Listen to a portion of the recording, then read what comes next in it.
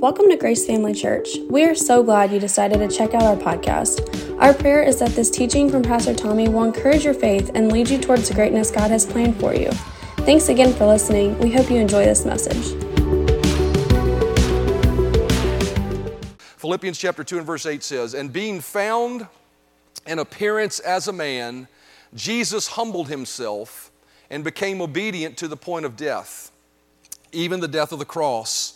Therefore God also has highly exalted him and given him the name which is above every name, that at the name of Jesus every knee should bow, of those things in heaven and those things on earth and those things under the earth, and that every tongue should confess that Jesus Christ is Lord, to the glory of God the Father." Let's pray. Father, thank you so much for your word.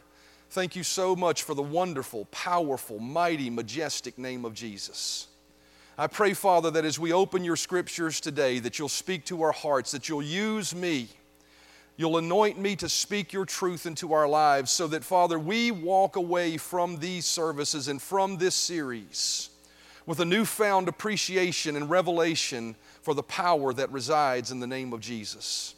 And we'll give you all the praise and thanks and glory for it in Jesus' name. Amen. You know, for the past few months, really, I've been talking about, as a pastor, you know, the attitudes of our heart and the really the culture we want to develop as a church. And, you know, there are seasons in churches where that's necessary, right? And we just went through that season where we've been talking about more so, you know, being a church that really does love God. You know, these are general themes, right? That we love God with all our hearts, that, you know, we value people and that we use our gifts to serve. And so those are internal things that we have to establish in our life to be the express image of Jesus in the earth. But as I was praying, I really felt like the Lord wanted to, over the next several weeks, really talk more about, you know, arming us to be effective, not vertically with God, but horizontally with others. To be more offensive. You know, he's really, what this is really about is equipping us with an offensive weapon so that we are and have the ability to rule and reign in life as God created us to rule and reign. And so, you know, I really felt the Lord leading me to teach us on the authority of the name of Jesus. You know, there are some that have been in the quote, the Word of Faith, or the, you know, Spirit-filled movement for many years, and you've maybe heard messages on the name of Jesus, and so this may be a refresher for you. There may be some nuggets of revelation that come forth, and there may be others here that have never understood and never had the revelation hit their heart of what it means to be given the name of Jesus as a believer to use in your life. And so because of that, you know, sometimes I believe that truth, whether we've heard it or haven't heard it, especially if we've heard it, it can become stale in our life. You know, it can become, you know, something that we've heard, but it's just sort of a catchphrase. You know, we got a lot of Christian catchphrases, right? That we've learned over the years, and bumper stickers that people ride around with, and they become sort of just, you know, something that's not really alive on the inside of us. And God wants, you know, the name of Jesus to be a living, vibrant revelation in our hearts. And so Psalm 81, I like the way verse 14 and 16 says it in the Message Bible. This is what God says. He said, "I'll make short work of your enemies." How many of you want Him to make short work of your enemies? Short work, right? I'll give foes the back of my hand. How many of you realize that's a pretty big hand, right? Verse 16, notice this. "You'll feast on my fresh baked bread, spread with butter and rock pure honey." How many of you are hungry this morning? What that verse says is that when we are in the presence of God and when He is making short work of our foes, it's when we're receiving fresh baked bread. It's not when we're eating old stale bread or we're carrying around. You know, you ever had stale bread sit in your pantry for a long time? It gets hard, it gets crusty, it turns ugly colors, right? Unfortunately, that happens at times in our bread pantry because we got a drawer piled full of stuff. We just keep piling it on top, and every once in a while we got to clean it up. But that being said, you know, He says what He wants to do is He wants to give us fresh baked bread. Why is that? Because it is the revelation of God's Word that actually causes us to walk in spiritual truth. It's not just head knowledge of God's Word that allows you to walk in spiritual truth. So you may have recognized and heard scriptures even on the fact that you as a believer have been given the name of Jesus. But if it is not alive on the inside of you, if it is not revelation knowledge on the inside of you, that name cannot be as effective as God intended it to be. And so we see in Psalm 119 and verse 130, it says, the entrance and unfolding of your words gives light. Their unfolding gives understanding, discernment, and comprehension to the simple. It says that the entrance of God's Word, that's an interesting phrase, the entrance of a word. But what that means, it's talking about that moment when God's Word sort of hits your heart and you're like, it comes alive on the inside of you. Where all of a sudden you see something that you may have heard before but you never saw before. You know what I mean, right? Where it's just all of a sudden it's a revelation to you. And so I really believe that, that as the Lord challenged me to start this series, that there may be many here, matter of fact, that have just understood, maybe at some point had a revelation of the name of Jesus in the past, but it's become a little old to you. It's become, a little bit of something that possibly you're even throwing it around, right? Like a magic rabbit's foot or some lucky coin you carry in your pocket, but it's not being effective. And it's because that revelation of the truth of the name of Jesus needs to come back alive in our life. Why? Because that name, I'll tell you up front the punchline, it's been given to you so that you don't have to face life challenges under the strength of your own hand or with the resources that you have. See, there are many of us that I think have settled into a place maybe in our life where problems show up and the first thing we think is, how am I going to deal with this? How many can amen or on me? But God doesn't want us dealing with our problems. He wants us using the name of Jesus to address our problems. And that doesn't mean we turn a blind eye and we're not responsible and we don't use wisdom. But God doesn't want you in the strength of your own hand having to overcome things that life throws at you.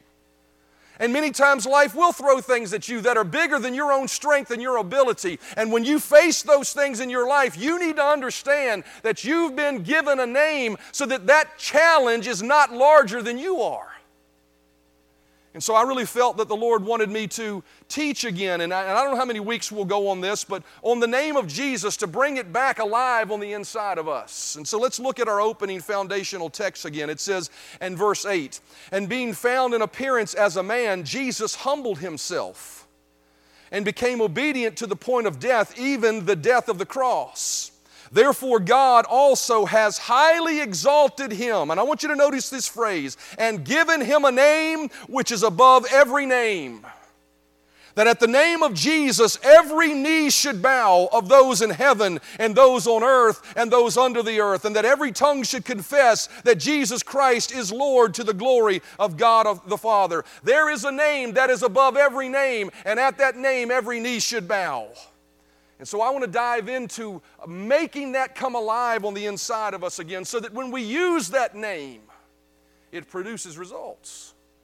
And so for us to be able to understand the power of the name of Jesus, for us to be able to have the entrance of that word coming alive on the inside of us, I believe there's a little foundational theology that you must understand to embrace the fullness and power of the name that you've been given as a child of God.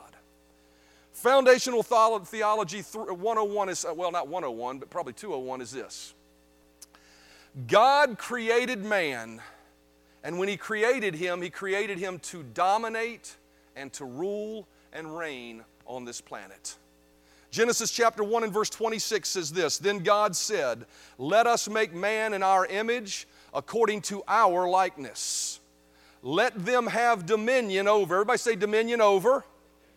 Notice it says, let them have dominion over the fish of the sea, over the birds of the air, and over the cattle, and over all the earth, and over every creeping thing that creeps on the earth. And I've always said, you've been given dominion over creeps. Amen. So God created man in His own image. In the image of God created He him. Male and female He created them. Now you could stop right there and feast on those two verses for a while, and it would bring true revelation to you. You've been created in the image of God. But just let that sit for a minute. Think about that. And it goes on to say in verse 28, then God blessed them, and God said to them, be fruitful and multiply, fill the earth, and notice this word, and subdue it. Everybody say subdue. Subdue it and have dominion. Everybody say have dominion. Over the fish of the sea, over the birds of the air, and over every living thing that moves on the earth. God created man to have dominion and to subdue, right? We see it very clearly. Basic theology. Have dominion means this. That word is the Hebrew word radah. You pronounce it like R-A-W-D-A-W, radah. And it means this, to rule, to dominate, to tread down. So first thing you need to understand is that God created you to rule, to dominate, to tread down. Not to be ruled, not to be dominated. You know, some people say, man, I feel like I've been run over by a truck. No, God didn't create you to be run over by trucks. Amen? He created you to be driving the truck in life. Amen. Then you have the next word, subdue. That word subdue means it's the actual, I love this word. It sounds like something that you'd hear on WWE if you watch that kind of stuff, right? That word subdue is the word kabash. Kabash. Everybody say kabash. So you got radah and you got kabash. Kabash means to forcefully keep under, to bring into bondage. There it is again, to tread down. And then this one is really sort of almost in your face, to forcefully violate. So we've been called to forcefully violate some things. You say, what? That doesn't sound very loving and Christian. Well, how many realize the devil ain't very loving and Christian? And you've been called to kick him to kingdom come. Amen. By the name of Jesus. And so we've been called to radah and kabash. Right? I want you to remember those words. God did not create man to be not dominated by this life, but many people are dominated in life by things. Sickness attaches itself and they're dominated by it. Lack is a part of them and they are dominated by it. Addictions maybe are something they deal with and they're dominated by it. Bad habits are things they can't seem to shake. They're dominated by those things. But what the Scripture says is we are called to radah and kabash those things. Live above them. Tread them underfoot. God originally created mankind not to be dominated by anything. But here's the history story. Adam sinned and gave away that authority. We know the story in Genesis. You know, the Bible told Adam and Eve not to eat of the fruit of the tree of the knowledge of good and evil. They ate from it, and the Bible says in that day they sinned. And when they sinned, they actually gave away their authority that was found in a relationship with God. Romans chapter 5 and verse 12 says, therefore, just as one man sinned, speaking of that one man Adam, just as Adam sinned, one man's sin entered through the world and death through sin, thus death spread to all men. Now we can't just blame Adam because of that last phrase, because all have sinned. So what we find is when Adam originally sinned, the Bible says death entered the earth. Now we need to understand something about death. A lot of people think death, and I've said this over the last several weeks, I think almost, death is not the cessation of life. Death only means, in a biblical sense, death means separation. And what happened with Adam, because we know he didn't die physically when he sinned, right? He didn't die immediately. He kept living. He hid in the garden, and God came and found him and helped him, right? Because that's the kind of God we serve. When you mess up, He ain't mad at you. He's here to help you when you mess up. He's chasing you down, trying to find you. You ain't here by accident. You're here because He's looking for you. And because He loves you. Amen. But what we find to be true here is that when Adam sinned, the Bible says death entered the world. What kind of death? Well, he was separated in his relationship from God. And because of that, physical death actually entered the earth, and years later, Adam actually physically died. And that's why God said, when the day you sin, you will surely die. Actually, He said, you will die. That word surely is the same word as the word die in the original Hebrew. So He said, you will die, and in dying, you will die. You'll be separated from your physical body because you've been separated from your relationship with God at some point, right? And so what that says is that Adam sinned. But not only did he sin and separate us from God, but in that sin, he gave away, and this is important to recognize, he gave away his right to rule and reign everything in this earth. We see it in Romans chapter 6 and verse 16. It says, do you not know that to whom you present yourselves slaves, to obey. Well, who did Adam obey? We know the story, right? The serpent, the snake. The Bible says the devil took on the form of a snake and deceived Eve, and actually Adam blatantly disobeyed God, even though he knew he was doing wrong. A lot of people say, that the old woman, she ate Adam out of house and home. But it wasn't the woman's fault. The Bible says she was deceived. But Adam, with eyes wide open, said, I'm going to disobey God. I'm going to try that fruit, even though he told me not to, right? And so when he sinned, what it says here, it says, do you not know to whom you present yourselves slaves to obey? You are that one's slave whom you obey. See, when Satan came to Adam and tempted him to sin, he wasn't just trying to get him to sin. He was trying to get Adam to submit to him so that he could take the position of spiritual authority on this planet, because he knew Adam had it. God gave it to Adam, and it was Adam's to use the right way. But we see here he forfeited that, so much so that when Adam forfeited it, actually the enemy, the devil, became what the Bible calls the god of this world.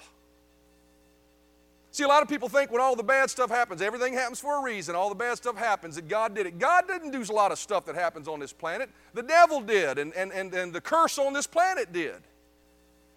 People call earthquakes and hurricanes, an act of God. They're not an act of God. They're an act of a violent planet that hadn't been redeemed completely yet until Jesus returns. It's groaning and aching, waiting for its opportunity. But what we see here is that the enemy was trying to rob Adam of his spiritual authority, and he did. 2 Corinthians chapter 4 and verse 4 says, Satan, who is the god of this world, notice it calls him the god of this world. I didn't call him that. The Bible did. Why is he the god of this world? Because Adam submitted himself and his authority to the devil and gave it to him. So he had authority to move and operate. And for 2,000 years after Adam's sin, he had free reign to wreak havoc on whoever he wanted to legally, because he was the one in authority. And only those that would place faith in a coming Messiah and put faith in a blood sacrifice through an animal that was ritualistic, that was never meant to take away sins, could they escape for a period of time any of his attack and things. But they never were able to walk into the full authority that Jesus and God gave to Adam in the first place when he created him. But the good news is this morning, the story doesn't stop there. Amen? Jesus made a way to take Satan's authority back. How did he do that? The Bible says he came and he lived a perfect life, Jesus. He's called the Lamb that was slain from the foundation of the world. And the Bible says that he never sinned, even though we have. And yet the enemy influenced ungodly men to unjustly crucify an innocent man and hang an innocent man on a cross as a curse who didn't deserve to be cursed. And what Satan didn't realize he was doing was, he thought what he was doing was killing the King of Glory. What he thought he was doing was getting Jesus out of the earth. But what he really was doing was violating the terms of his authority. He unjustly used it. And in unjustly using that authority, it gave God the right, as the just King of the universe, to pull that authority back and return it to actually he intended it to be in the first place. And we see this very clearly.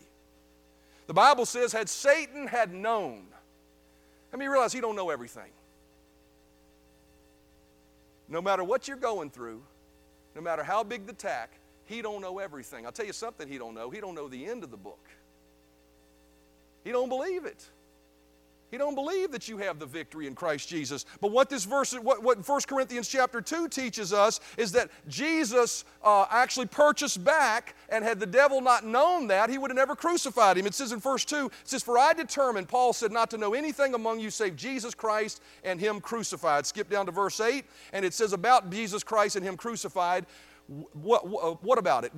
It says, which none. What is the which? It's the crucifixion of Jesus, which none of the princes of the world knew. What are the princes of the world? He's not talking about, physical princes. The Bible says we wrestle not against principalities, we're flesh and blood, but we wrestle against principalities, powers, rulers of the darkness of this world, and spiritual wickedness in high places. This princes that he's talking about are the evil spirits that had authority to operate on this earth as a part of Satan's kingdom. And it says, had they have known that their crucifixion of Jesus would have been unjust. See, they thought they were operating within their right, but they didn't realize they were dealing with an innocent, non-sin stained man, right? That was God in the flesh. It says, for I determined not to know anything among you save Jesus Christ and Him crucified, which none of the princes of this world, for had they known it, they would not have crucified the Lord of glory. You know, how many of you realize if Adam recognized that when I do this, God really meant what He said? How many of you know God told him he would die, right? But had he recognized, if I do this, I'm really going to die. I'm really going to be separated from God. I'm going to lose my authority. I'm going to have to work by the sweat of my brow. Life's going to get a whole lot harder. How many realize with eyes wide open, if he truly believed it, he wouldn't have done it? You know, sometimes we make mistakes with eyes wide open, but I think it's only because we don't have the revelation of the consequences are really going to affect us. See, sometimes we don't believe the wages of sin is death. We just believe grace covers everything. But if you go living in sin and you go living for the devil, no matter how much God wants to forgive you, there are wages for that sin, and it's going to cause consequences. I always say it this way, you play in the devil's backyard, his dog's going to bite you. Amen.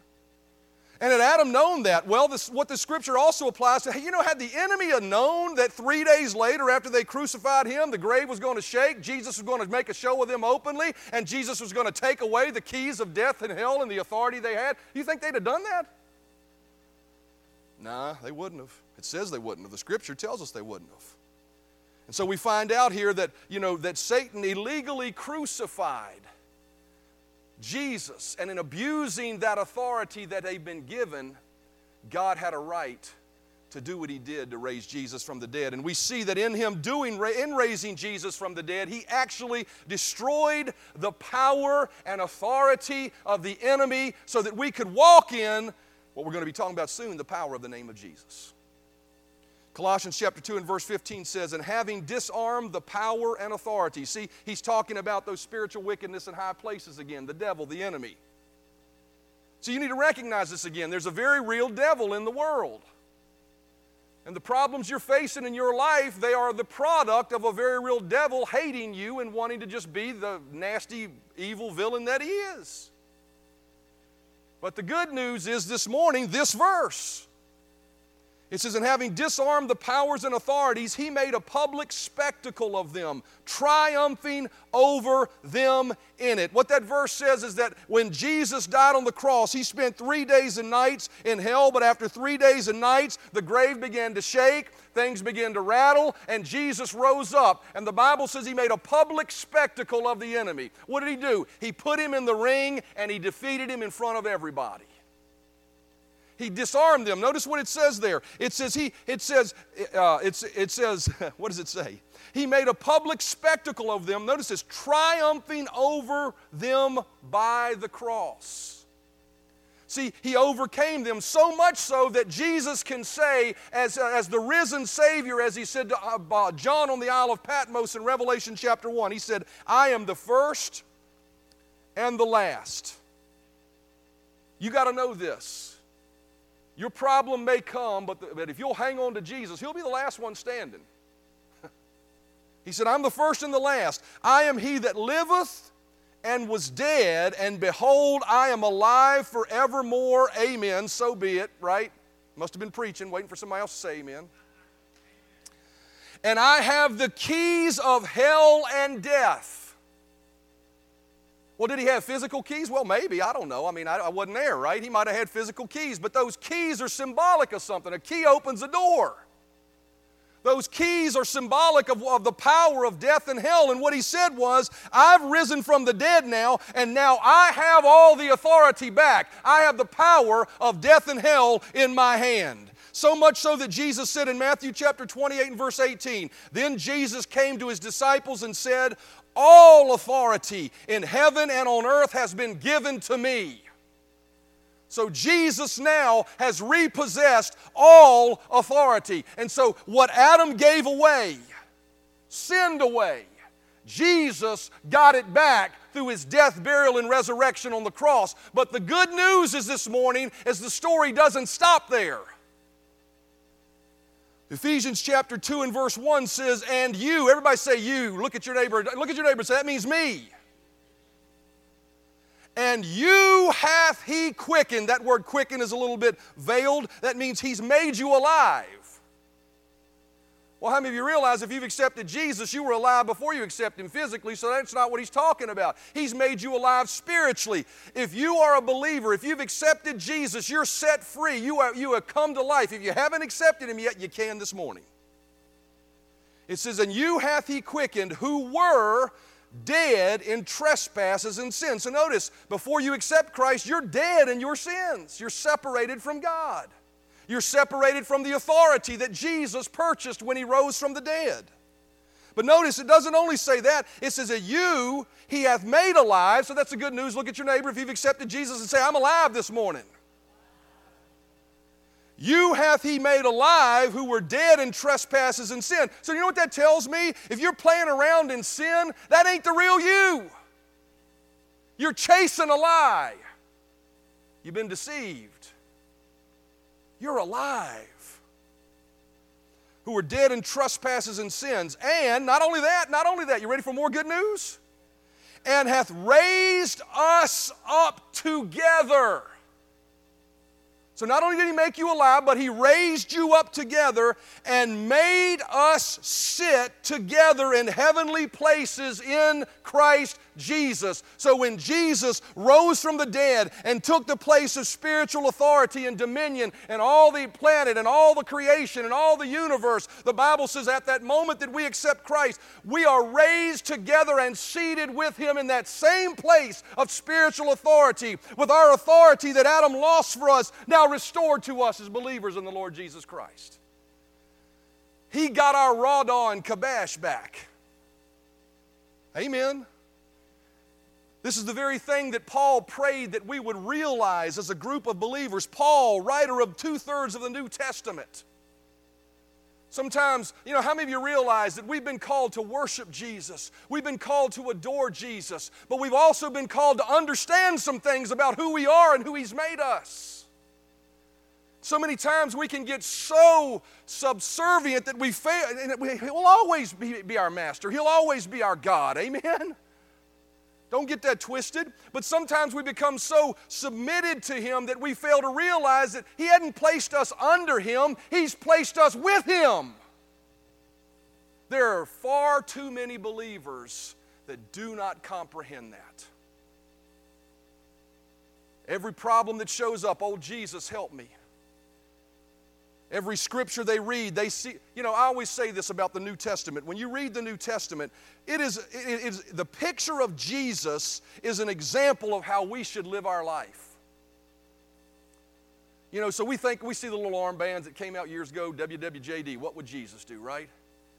And we always think of it from, got to love people, got to forgive people.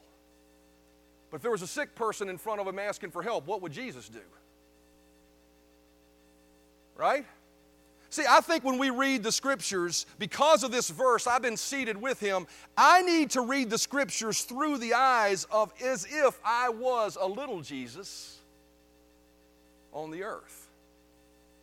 See, we see ourselves as the woman with the issue of blood, right? Instead of seeing ourselves as the one bringing the healing to the woman with the issue of blood. There's a huge step in our maturity and growth in our relationship with Christ when we begin to recognize this verse is absolutely true. We are not underneath. We are not below. We've been seated with him in heavenly places. And Paul prayed that we would understand that. That would become a part of who we are. I'm going to read to you a large portion of Scripture here. Ephesians chapter 1, verses 15 through 23, all the way to chapter 2, verse 1 and verse 6. A lot of reading. Y'all okay reading the Word this morning? It says, Paul said, wherefore, as I also, after I heard of your faith in the Lord Jesus Christ and love unto all the saints. So notice, first of all, he heard you'd accepted Jesus, and he heard you loved everybody. Well, that's pretty good, amen? That sounds like our values. We love God with all of our hearts, and we value people. Got that established. When I heard about that, what's the next thing he prayed for? I cease not to give thanks for you, making mention of you in my prayers, that the God of our Lord Jesus Christ, the Father of glory, may give unto you the spirit of wisdom and revelation in the knowledge of him. So, we could stop there and say, okay, so he just wants us to know who Jesus is. It starts there, right? That's where we started this message. We need to understand that He is in the position of supreme authority. There is every knee shall bow, every tongue confess. He is King of kings. He is Lord of lords. But why do we want to know that about Him? That the eyes of your understanding being enlightened, that you may know, verse 19, here it is, the exceeding greatness of His power to usward who believe. So that you know how much power He's given to you. According to the working, what kind of power? According to the working of His mighty power which He wrought in Christ when He raised Him from the dead and set Him at His own right hand in heavenly places, far above all principality and power and might and dominion and every name that is named. Not only in this world, but also in that which is to come. Notice He says, I want you to understand Jesus is King of kings and Lord of lords so that you can understand He's given you the very same power that shook death, hell, and the grave, that causes demons to tremble, that causes sickness to leave, that causes dead people to rise. Verse 19, and He hath put all things under His feet and gave Him to be head over all things to the church. Chapter 2 and verse 1, and you He made alive who were dead in trespasses and sins. We read this already, and raised us up together and made us sit together in heavenly places in Christ. Paul prayed that we would understand that we are not under the thumb of Jesus. We're seated under His arm at His right side, and we've been put in that place of authority as He has. Not equal with Him. He will always be God. He will always be Jesus. But standing side by side with Him with the same power and authority that He has. Now you may say, I sure don't feel like it. I'm struggling. My life isn't good. I'm dealing with problems. I would tell you the reason why is you just have not comprehended and received revelation knowledge, and it's not active in your life. You may be going through an attack. You may have a period of time where you need a little patience. But if you understand what God has said about you in His Word, and you're exercising the name of Jesus that He's given you, you will overcome that problem. You know, there are a lot of scenarios where people don't understand what they have. Now, I was thinking about this, and I remembered an article I read at one point many years ago, and I dug it up and found it. This is an article that was published in the New York Times in 1991. I'm just going to read it verbatim. It said a collector, this is 1991, a collector who spent $4 at a Pennsylvania flea market 2 years ago for a dismal painting because he liked the frame now finds himself the possessor of a first printing of the Declaration of Independence. The discovery was announced yesterday by David N. Redden, head of the book and manuscript department of Sotheby's in Manhattan. Mr. Redden described the document found behind the painting when the collector took the frame apart as an unspeakably fresh copy of the Declaration. The fact that it has been in the backing of this frame preserved it, he said. Of the 24 copies known to survive, only 3 are in private hands. Mr. Redden said the unidentified owner bought the painting, a dismal, dark country scene with a signature he couldn't make out, for its gilded and ornately carved frame. The owner discarded the frame which he disliked, of the painting which he disliked. When he realized the frame was crudely made and unsalvageable, he said he got rid of that also. But he kept the Declaration which he found behind the painting, Mr. Redden said. It was folded up about the size of a business envelope, and he thought about it thought it might be an early 19th century printing and worth keeping out of curiosity. Didn't think it was much. Recently, the owner showed it to a friend who became quite enthusiastic and urged him to look into it further. So Selby Keffer, an American printing specialist at Sotheby's, said at that point he called us. This copy is expected, this was in 1991, this copy was expected to bring $800,000 to $1 million at auction on June 4th, 1991. But on June 4th, 1991, that document actually sold for $2.4 million. A $4 picture frame. How many people are walking around with a $4 Bible, failing to realize the power and authority that's been given to them through the pages of that Bible in the name of Jesus? See, that's why we're teaching this series, so that we're not a bunch of people walking around with a $4 picture frame not realizing what we've been given, not realizing the power and authority that's been granted to us. As the musicians come, Matthew chapter 28 and verse 18 says this, "And Jesus came and told his disciples, I have been given all authority in heaven and on earth." Now I want you to notice the next phrase. It says, Jesus came and told his disciples. Don't let those come in to distract you. It says this, Jesus came and told his disciples after he rose from the dead, I have been given all authority in heaven and in earth. Therefore, everybody say therefore. Heard a great teacher say one time, when you see the word therefore, find out what it's there for. The previous statement was made.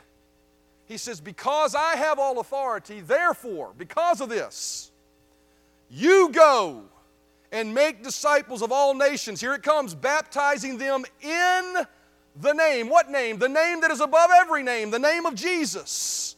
Baptizing them in the name of the Father, the Son, and the Holy Spirit. Notice again that Jesus was given all authority, and then he tells us to go in that authority.